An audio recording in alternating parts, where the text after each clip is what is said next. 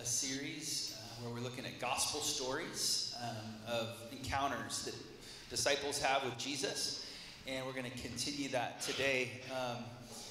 We have a special treat. Diane Cox is going to be sharing for us. And if you don't know Diane and Graham have been kind of mountainside adjacent for many, many years because their son Ryan was a part of our church years ago before he moved to Tennessee. And Diane and Graham, I think, got connected like on the weekly during COVID, right? Watching the smashing YouTube presentations that we offered. So Diane brings a rich history with God and with the church, and I'm so thankful to hear from you today. And so if you know Diane, or if you don't, let's welcome her with a round of applause, and we're going to hear from her today. I want to mark the beginning of a new season and not be nervous anymore about stuff like this. Growing up, speaking in front of groups was really easy for me, but some of what I'll share today is why that's not the case at this point or up to today. And so going forward, I hope that I get comfortable again just sharing, and especially sharing the goodness of God. So, last week, Graham very helpfully offered to have a video of funny dog pictures and all in case he needed to bail me out. And I was like, okay, that's really sweet, that's great, but I don't think I'll need that because I really do want to share. This fall, so I click that.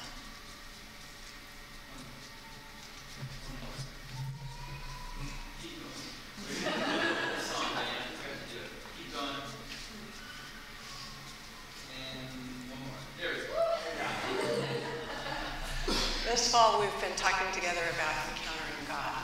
Stories of Jesus with ordinary people. We're asking ourselves, when have I encountered the divine? The mystery of Yahweh, the God that is a mystery. And how has that God shown up in our ordinary, everyday sort of lives? So I'm going to start with a scripture. From there, he arose and went to the region of Tyre and Sidon. That's present-day Lebanon.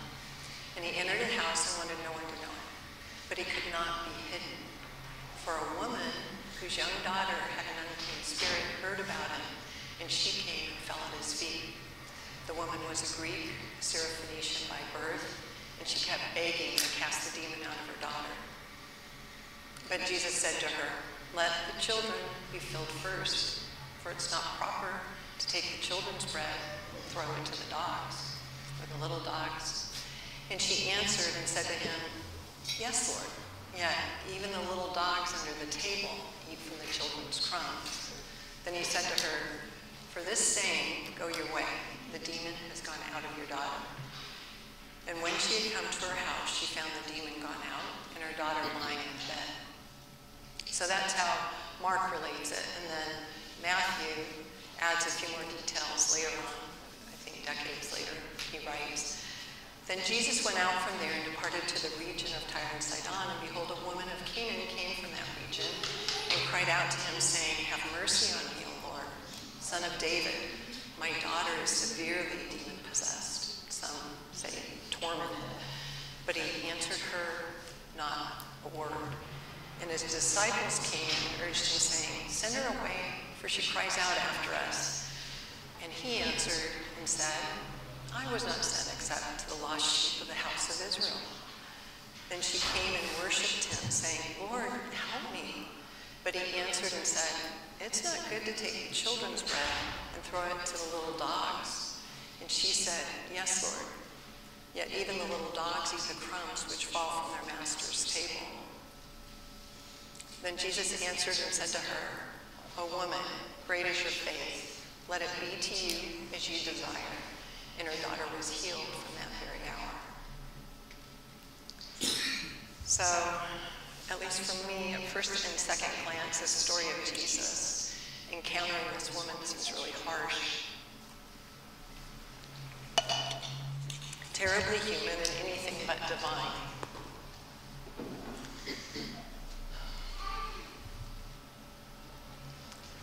I have a picture.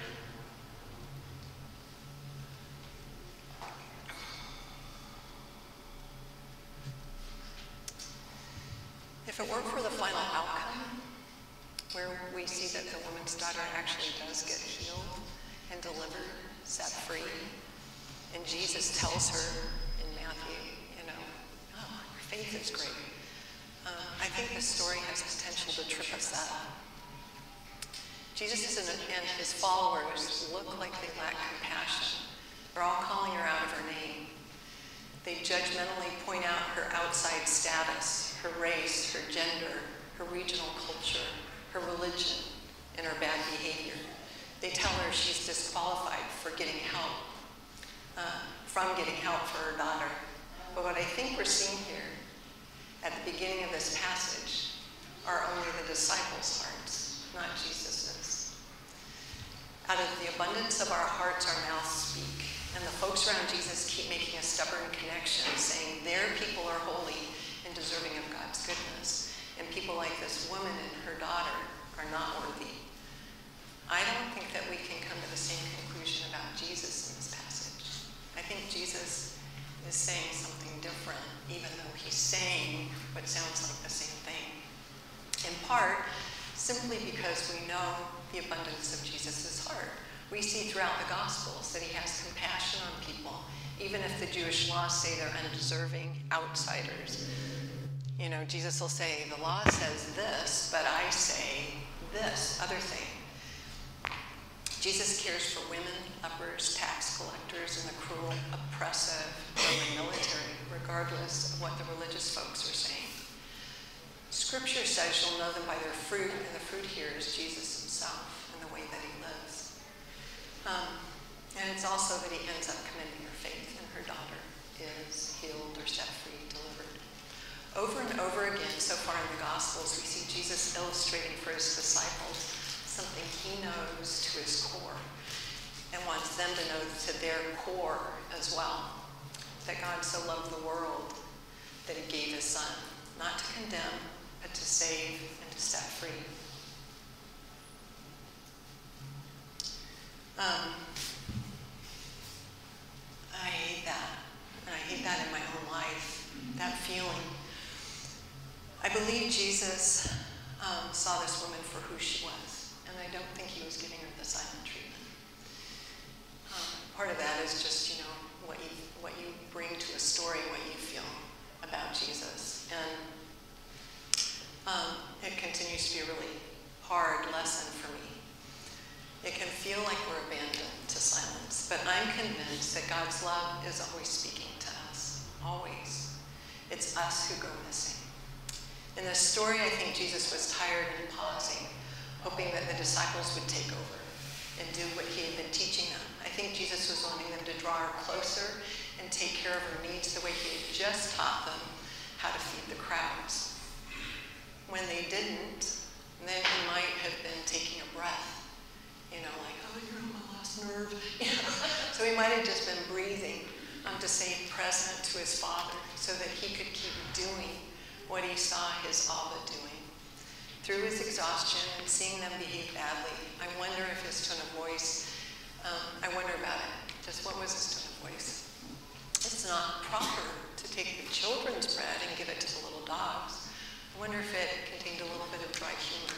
My dad and granddad were like that. Just on the edge of sarcasm, not really sarcastic, but enough to know that maybe you were being presented a riddle or something to figure out. I think there was just something in his voice that sounded rich in compassion. I just think that's who he was. Also, Jesus knew his own reality. He knew how he had grown up. Jesus knew firsthand about unlikely godly women being in a world that didn't recognize them. He was raised by his mother Mary. His great-great-grandmothers, his ancestors, Tamar, Rahab, Ruth, and Bathsheba, were all strong, brave, and wise women who were considered scandalous or rejected outsiders in their time. And they refused to let that be their identity or the identity of their children. Also, his family had escaped Herod's violent attempt to murder him, and he and his family had become refugees in Egypt. Threats and rejection weren't new to him. He had empathy for her, and that had to show, even through his exhaustion. So Jesus also knew he was in a special prophetic location that he's mentioned before twice earlier in the Gospels. One of those times, Jesus was almost thrown off of a cliff by a crowd who were enraged that he said God deliberately showed favor to Elijah through a Gentile widow, when there were plenty of Hebrew women that he could have shown favor to. God chooses outsiders. The Gentile widow lived in the same geography where Jesus was standing hundreds of years later with this woman. So I don't think Jesus was doing exactly what the disciples were doing. Quite the contrary. Jesus says, it's not what's outside coming into the body. Oh, no. In the stories that come just before this, in Mark and Matthew, Jesus is talking with the Pharisees and scribes, and they're talking about their legalistic, concern with washing hands and being pure and clean. And Jesus says that they were nullifying God's intentions, God's heart, with their traditions. And Jesus said, it's not what's outside coming in to the body that pollutes it. It's what comes from the inside that's important. So, here's words. Dialogue. God created worlds with words. The woman receives her daughter's freedom this way. It's what she says that Jesus commends. How often are we careless with our words? Before this, in Matthew 12, Jesus said, by your words you will be justified, and by your words you will be condemned.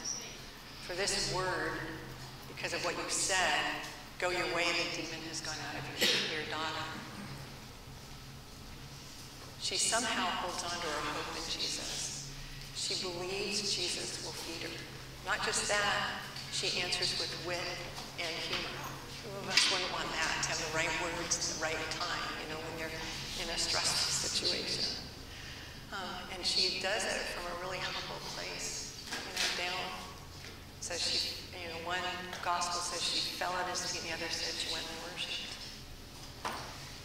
We're not told how she came to have courageous faith. Maybe she'd do anything for her child, or maybe she was just a positive person with a good sense of humor. Maybe it was because she bowed and worshipped alone. Like I said, Mark doesn't include that part.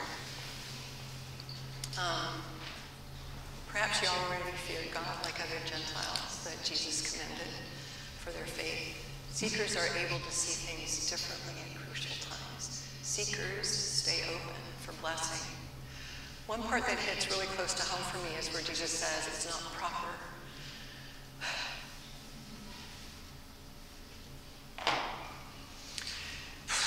It's not proper or good to take the children's bread.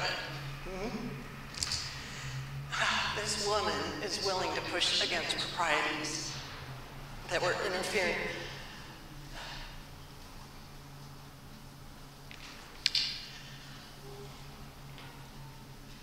It's like I said, when I was younger, it was really easy to talk in front of people.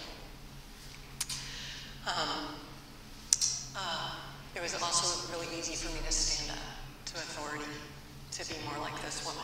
But that was when I was little and maybe didn't know any better. You know how that is. You get older, you start figuring more things out,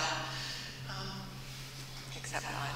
For example, growing up, I thought girls...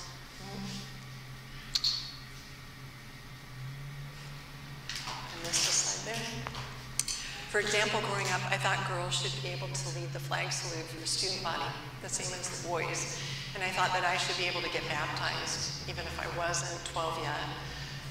And I also thought that junior high girls deserved to have a track team, even though the principal thought it was immodest. I stood up for what I thought was right, and when things didn't go that way, I shrugged and moved on, or so I thought.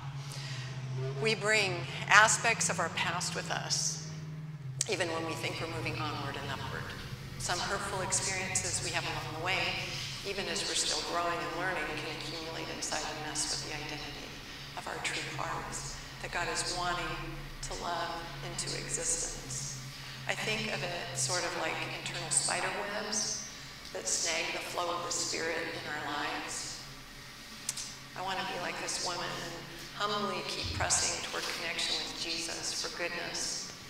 I believe that when our experiences are forming a web of lies that's tangling us up, we can use our experiences the way that Jeremiah the prophet told the Jewish people to in Jeremiah 31. He said, set for yourself signposts that will remind you of God's faithfulness along the way and how to get back home. Years ago, I had a life experience that really tangled me up in the lie web and eventually gave me some signposts or ways of seeing that God still knew me thoroughly and was loving me still and holding me still. And it's still kind of in there. So great dream. This is our family of 5.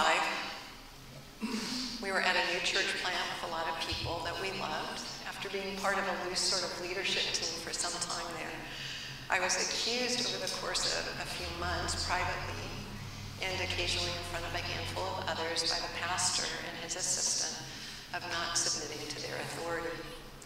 They told me what my motives were. They talked to me about my body language and what it was telling them about me and what my bad intentions for the church were. And though none of it was true, their words took root and troubled my mind and my heart. For a while, Graham didn't really see what was going on, but I kept feeling chased down and judged about my behavior and the need not to do unspecified things that were divisive and rebellious. Ultimately, the pastor called and said I needed to come to the assistant pastor's house for an emergent meeting that night. These guys were dear friends at the time, slightly younger than me, with no formal pastoral education, and I really think they were doing the best they could at the time. A couple of years before, they had seemed to really step up to carry some of the burdens of leadership for our loose-knit group that another really gifted friend had started in his home.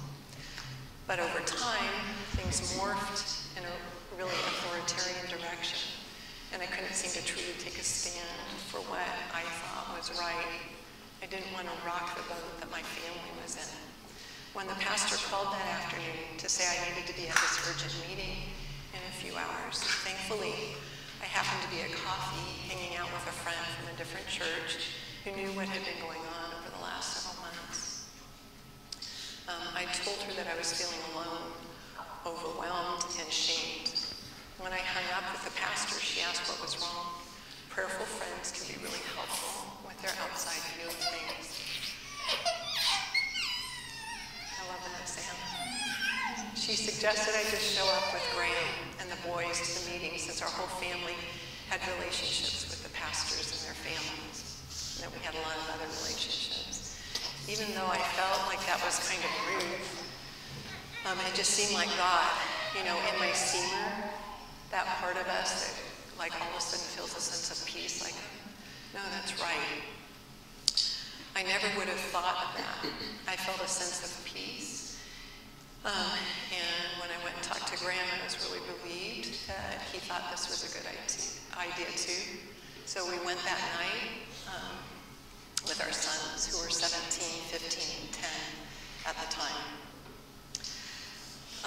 The pastor said things to me that night that were really hurtful, harsh, and out of line, I think. I was grieved my boys had to hear adults they loved and respected talk like that about me. We tried that night to talk as friends who could work things out. They really wouldn't budge. They gave all of us the ultimatum that we had to agree to their view of authority and submission or leave their church. It was excruciating for all of us. I remember the car ride home that night, and I was a lot like this, you know, and just teary. And the guys were angry and hurt. Graham went a few days later and tried to resolve things alone again with the pastor, saying he really wanted to remain friends, even if they wouldn't allow us back at church. But he said again that we couldn't be friends with him or with his family if we didn't recognize his leadership and follow him. Graham left the door open if he ever changed his mind. He never has yet. Our family felt gut punched, and all of us were impacted in different ways that have continued to shape our stories. We all want and like immediate solutions best.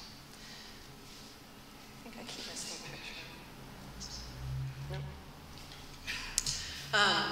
I imagine this woman and her daughter had suffered for a while before being with Jesus that day, and her daughter being set free from torment.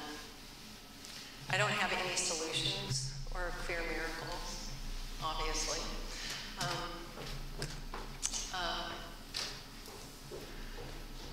In our story, as a family, redemption is still happening. Our spiritual journey as a family has ended up looking really, really different than I thought it would. But I want to trust that God is always good and always loving. And I am determined to press in for more redeeming grace to infuse our story. For me and for Graham and our kids, a whole lot of other challenging things happened in the months and years that followed.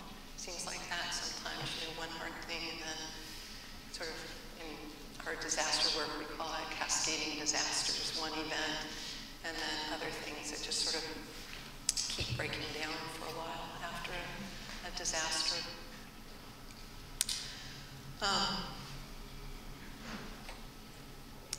Life really ripped up my interior landscape and caused me to question God and live with a whole lot of hard dilemmas I couldn't fix. I'm almost done, but the kids could just wait a little.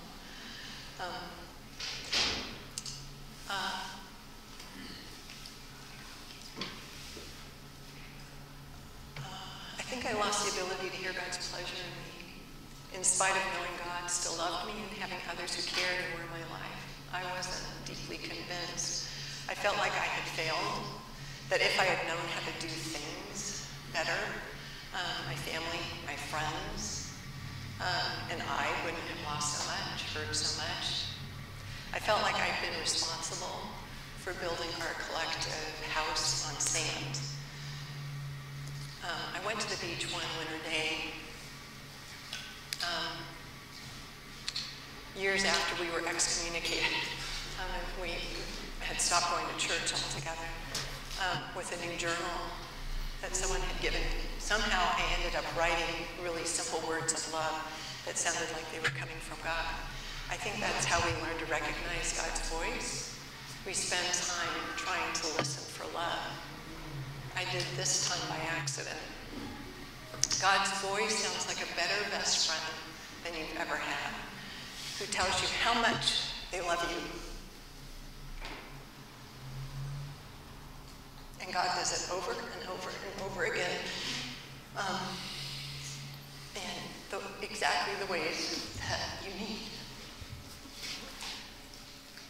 God also cares enough to be honest about the metaphorical spinach that you have in your teeth or the toilet paper you got stuck to your shoe. You know, but I think mostly he just wants you to know how much you're loved. I found that most of us need that. Perfect love casts out fear, and I think it casts out a lot of other things too.